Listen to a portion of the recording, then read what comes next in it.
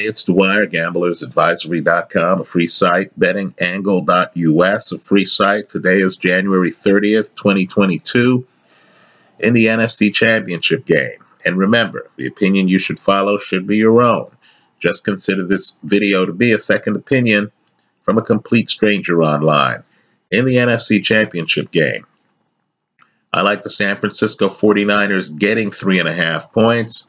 I believe the 3.5 is too many given San Francisco's recent dominance over the Rams, given the fact that the teams are NFC Western teams who play each other twice a year, who have a certain level of familiarity with each other.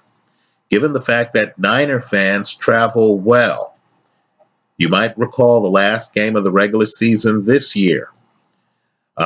You might remember that there were at least as many Niner fans, it seemed, in the crowd in LA as there were Ram fans, right? Keep in mind, LA is a city where there are a lot of transplants. San Francisco, by contrast, really has a very vibrant, long-standing local culture.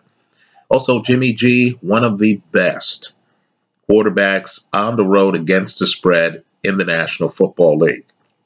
You add it all up, and the 3.5 is simply too much. Keep in mind, too, this is all new for Matthew Stafford, right? Stafford hasn't been here before.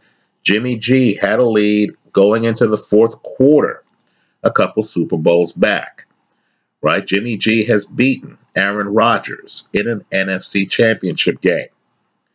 So I like the Niners here. I think the Niners are the kind of team that are undervalued in this market. I think a lot of people are fixated on the Rams beating Tom Brady. They haven't figured out that San Francisco came back from a 17-point deficit in the last game of the regular season against the Rams in Los Angeles. And, of course, San Francisco was able to close out that game and make the playoffs. So I'm not too concerned about the fact that this game is on the road. I like San Francisco getting 3.5 points. Also, I'm leaning toward the under in the game. That's how I see it. Good luck. I hope you cash your tickets, however you play it.